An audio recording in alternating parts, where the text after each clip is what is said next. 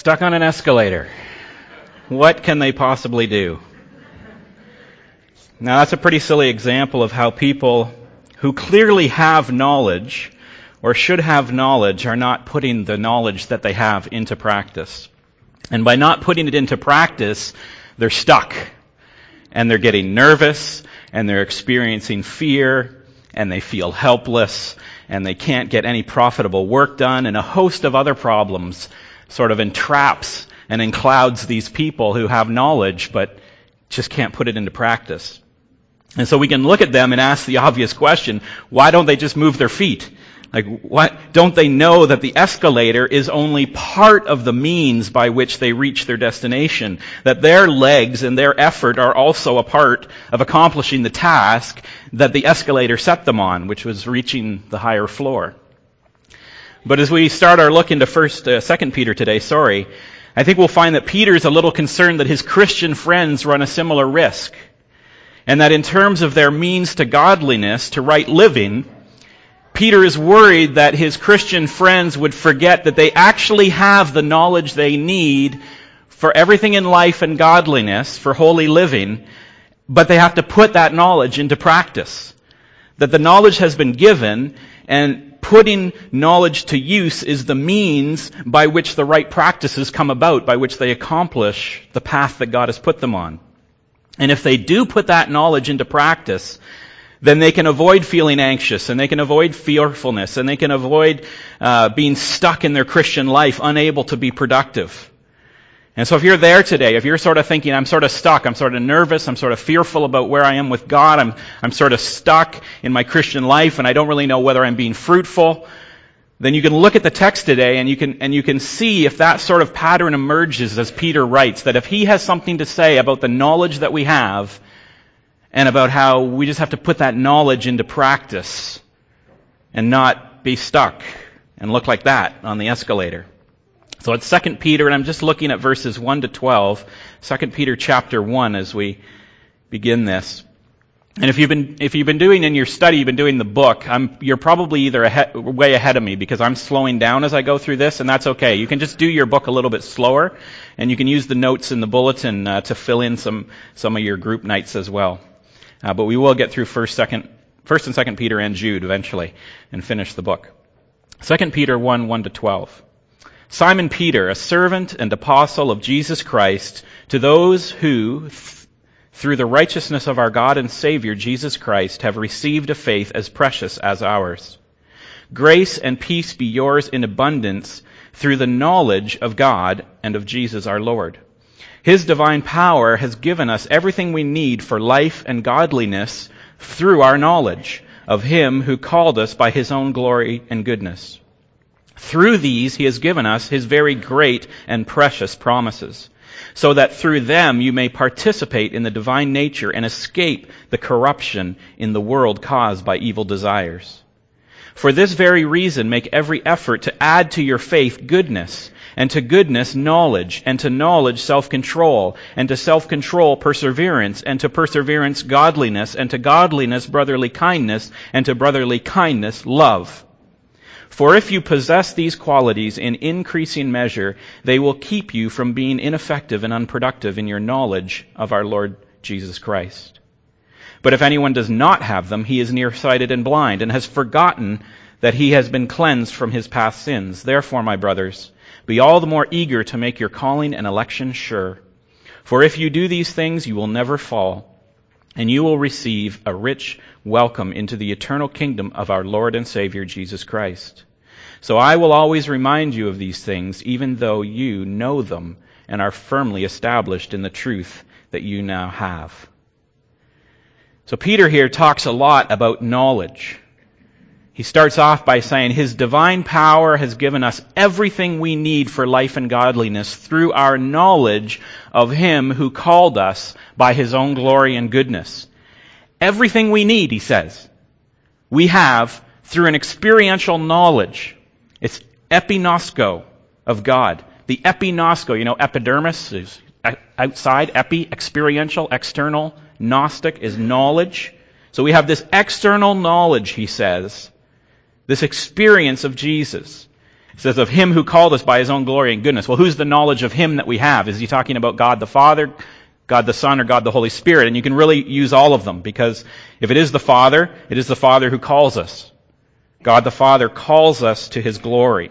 But you can also say that him is Jesus, because Jesus says, if you've seen me, you've seen the Father. Or you could say it's the Holy Spirit, because we're told when Jesus leaves in John 16 that the Holy Spirit will come and teach us in all truth. And so it's the Holy Spirit that's teaching us this knowledge. And so it's the whole Trinity, really, here that we have knowledge of, this external knowledge. And so Peter starts that way, and through the book of 2 Peter, this verb to know is found 16 times. 16 times Peter repeats to his Christian brothers and sisters, you know, you know, you know, you know, you have the knowledge. And so now as you read that first verse there, doesn't it remind you of our study in 1 Corinthians? If you can remember back with me last year when we started the letter in 1 Corinthians, Paul opens up his letter in 1 Corinthians this way.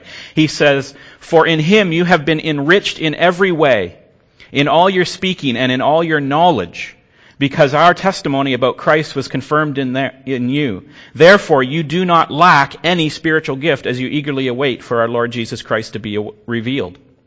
And so Peter and Paul both start out their letters here very similarly. Peter says, you have everything for life and godliness because of your knowledge of him who called you. And Paul says that you have been enriched in every way and in all knowledge because of Christ. And so they both start out saying, you've got everything you need. You've been enriched in every way. You've got everything through knowledge of God and Jesus. And Jesus says the greatest commandment is this, you shall love the Lord your God with all your heart and with all your soul and with all your mind. And so this morning I called it a celebration of true knowledge because I just want to take a minute to just celebrate the idea of knowledge. I just want to be enthusiastic about the idea that we have knowledge of who Jesus is, who God is, and that knowledge equips us with everything that we need. And that as a Christian life, our Christian life is not just sort of, God is out there and he loves me and I'm just going to sort of take that good news and the next, 40 years of my life will all be fine.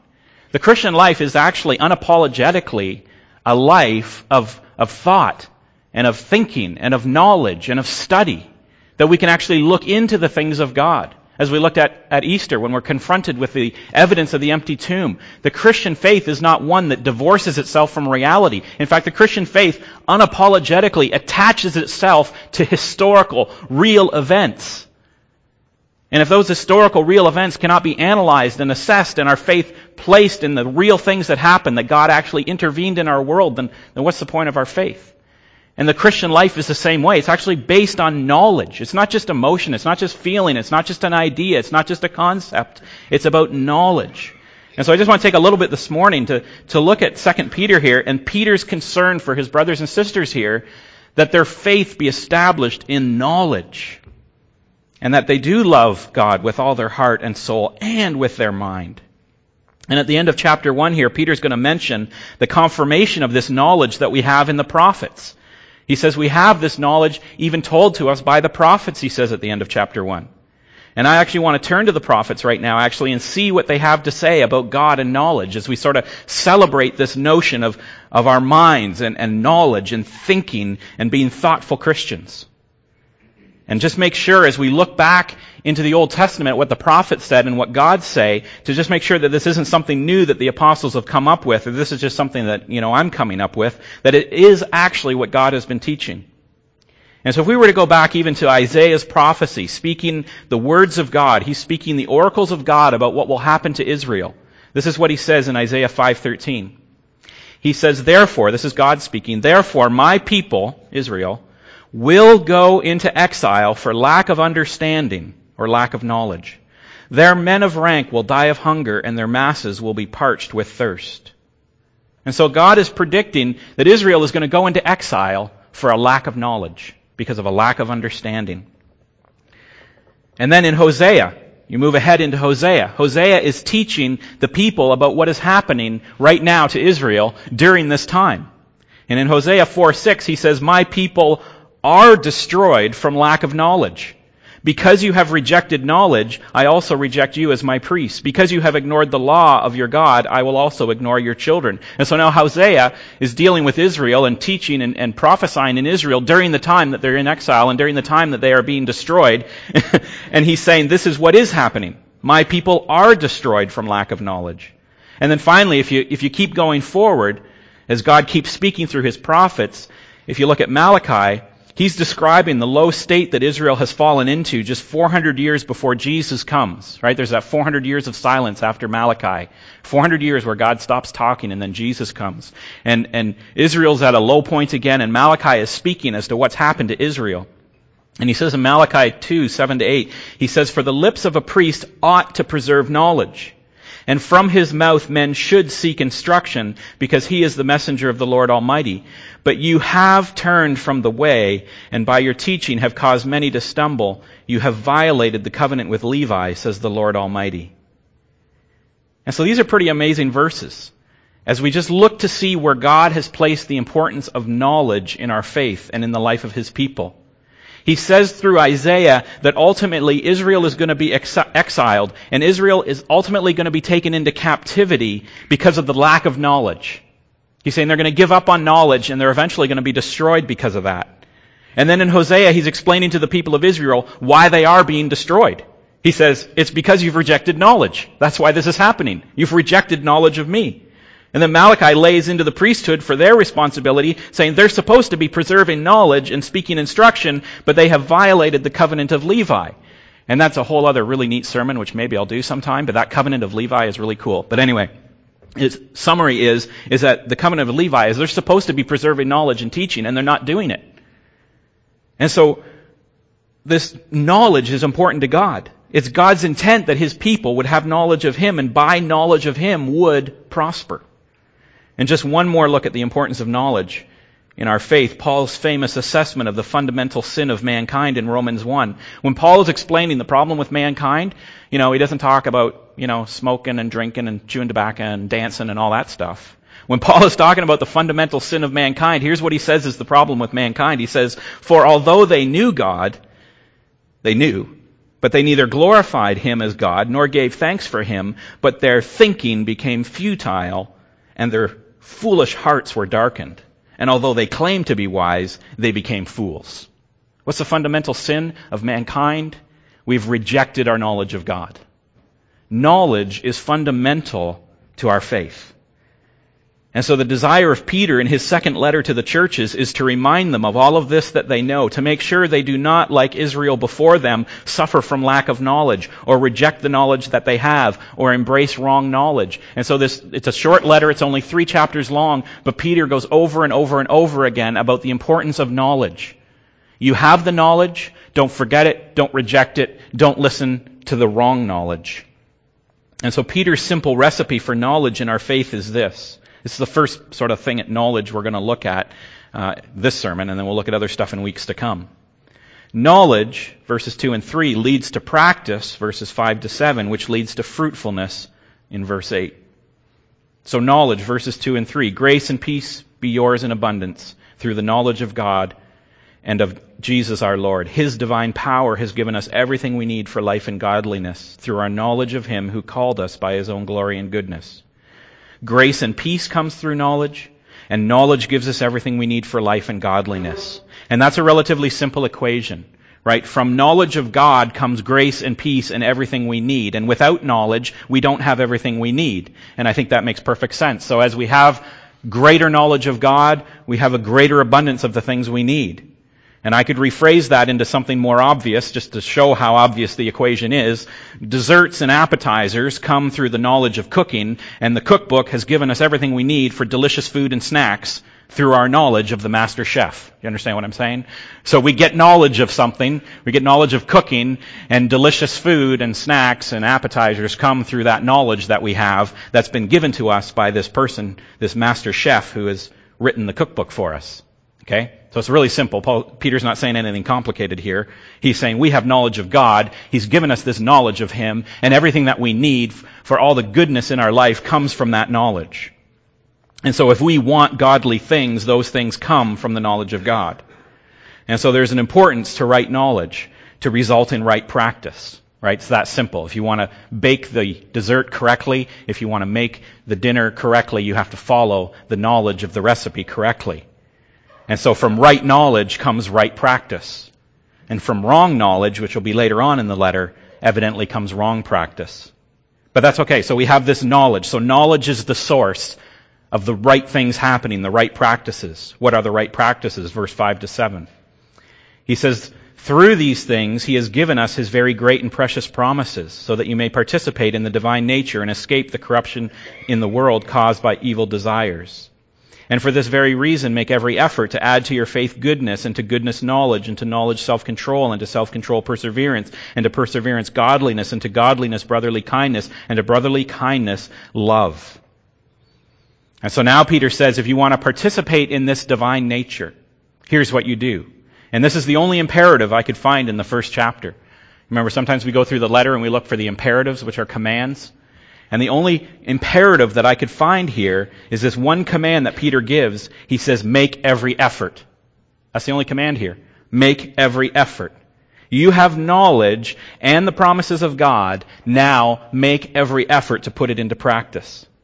Now what's interesting to me here is that Peter does not say perhaps what you would expect in the second part after the first part. Okay? He does not say, through the knowledge of Jesus, you have been given everything you need, and you've been given all these great promises, and for this very reason, do nothing.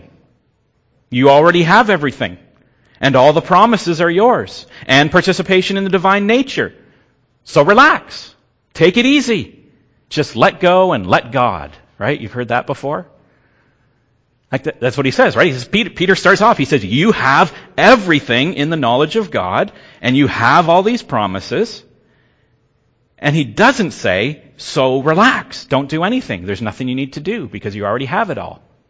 He doesn't say that.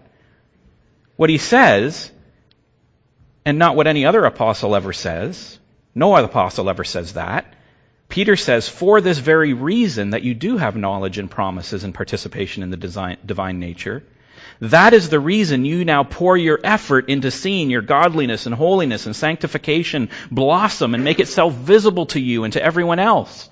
He says you have everything and you have these promises, and so now make every effort. Don't sit back and do nothing. Start working. Start earnestly pursuing these things.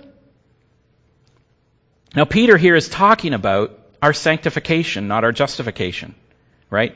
For our justification, which is being counted as righteous, it's the forgiveness for our sins. Let me just get doctrinal for you for a minute, because I want to separate this. Okay? You're justified by faith in Jesus Christ alone. You are made, counted as righteous, forgiven for your sins.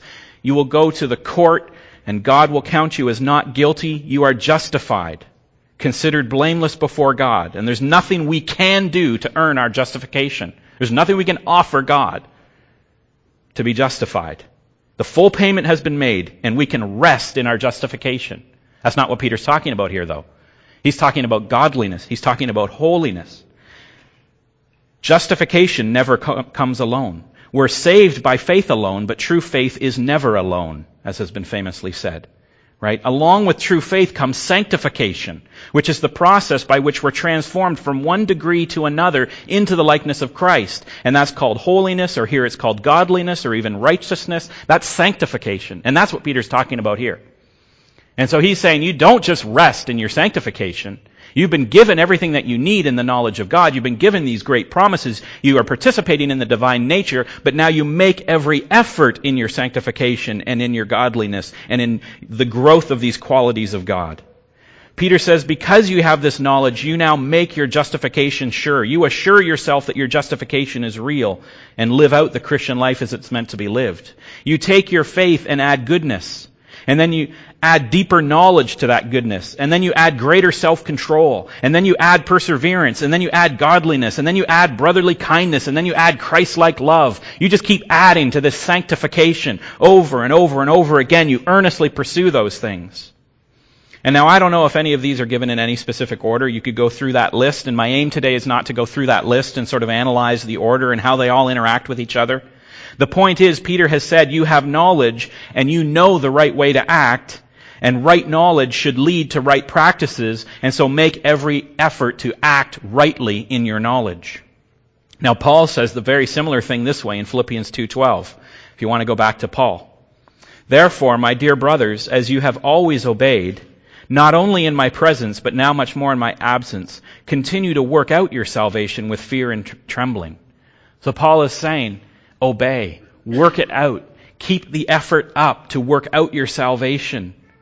There's a right practice that flows or should flow from our knowledge of God. And from our knowledge of God and from His promises and from our faith in those things and from our salvation, there's a right practice and there's a sanctification, there's a godliness, a holiness that should take place.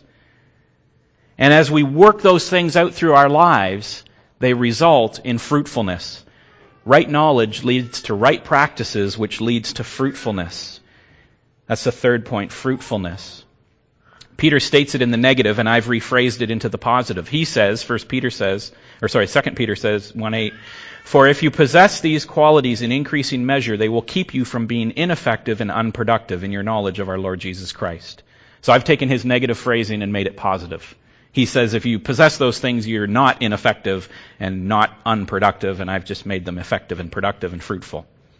And so if we have this right knowledge of God that equips us with everything we need in order to put those qualities into practice in our lives, and if we have these qualities and we keep growing in them, a sign that you're not rejecting the knowledge, a sign that you have true knowledge, an assurance for you that you're not lacking in it, will be that you will be effective and productive in your Christian life through these character qualities that Peter has listed. Right? That you will be fruitful in the knowledge that you have. He goes on to say, but if anyone does not have them, then he is nearsighted and blind, and he's forgotten that he has been cleansed by his past sins. Or as James might say it, if you'd rather go to James, because they all say the same thing, they're not in disagreement. James says faith without works is dead. Right? And so Peter's saying the same thing. He says you have this knowledge, you have these promises, and you have the divine nature of God in you in the Holy Spirit. And so you should see these qualities then being added to your life, because faith without works is dead. And if these qualities and if these activities, if this practice is not in your life, then you're ultimately unfruitful in your faith. And there's actually a bonus outcome of this. So 3b, the bonus outcome is not just fruitfulness, but assurance. And a lot of people struggle here too, don't they? A lot of people struggle with, am I really saved? Am I really a Christian? Am I really pleasing to God? Am I really being obedient? And Peter says that the bonus outcome here is not only are you fruitful, but you also gain assurance. He says, as you have this knowledge and you persevere in these qualities growing in your life and you keep adding to them in your sanctification and your godliness and your holiness, 2 Peter 1:10-11 says, therefore, my brothers, be all the more eager to make your calling and election sure, for if you do these things, you will never fall, and you will receive a rich welcome into the eternal kingdom of our Lord and Savior, Jesus Christ. And so you get this sort of bonus benefit, which is assurance of the fact that as you're growing in these qualities and as you're growing in these practices, that your election and your calling is sure, that it's certain that you do belong to Christ and that you are being obedient and that He is pleased with you. And so Peter lays out a process. By absorbing knowledge of the prophets and the apostles, you acquire knowledge. And that knowledge is useful in explaining what is right about God and yourself. And that knowledge will lead to dependable conduct and qualities. And from that dependable conduct and qualities, you'll have predictable results. And so those predictable results of those changes in your life, your results will give you confidence in the correctness of the knowledge that you have. It will affirm that what you believed about the promises and the apostles and about Christ, as those things shape your life and the results predictably are good, then your confidence grows. And your relationship with God grows deeper in trust. And a trustworthy relationship builds, admiration, or you would call it respect or awe or fear of the Lord towards God. And as that trust and that awe deepens your faith and becomes increasingly more profound, your love of God increases. Who started this whole process by giving you knowledge of Him. And so Peter says it's a whole loop, it's a whole circle. As you take this knowledge of the prophets and of the apostles, and you take that knowledge of God, and you put it into practice in your life, and as that practice actually manifests changes. And the results of that practice and those qualities in your life show you the reality of God and His promises. Then your trust in God increases. And as your trust in God increases and your faith deepens, then your love for that God, same God, deepens, and your love for knowledge in Him increases, and it's just a circle that just keeps going around and around. And it assures you of the rightness of God's Word. And it assures you of the certainty of your faith. And it assures you that God is pleased with your obedience. And so Peter says that this knowledge leads to practice, and this practice leads to fruitfulness, and the fruitfulness leads to assurance, and it all just feeds back in again. And he doesn't want his people to forget that. And so Peter's message to you is essentially, you don't have to be stuck in your Christian life. Right? If you've been going on sort of month by month, year by year, sort of not sure where you are with God, or not sure what you're doing in your Christian life, or whether it's fruitful or productive, or whether it's pleasing to God, you're stuck on the escalator. Peter's saying to the Christians who are stuck on the escalator, you don't have to be stuck. You just move your feet. Just move your feet. The escalator will move. The power of God is moving you to the higher floor.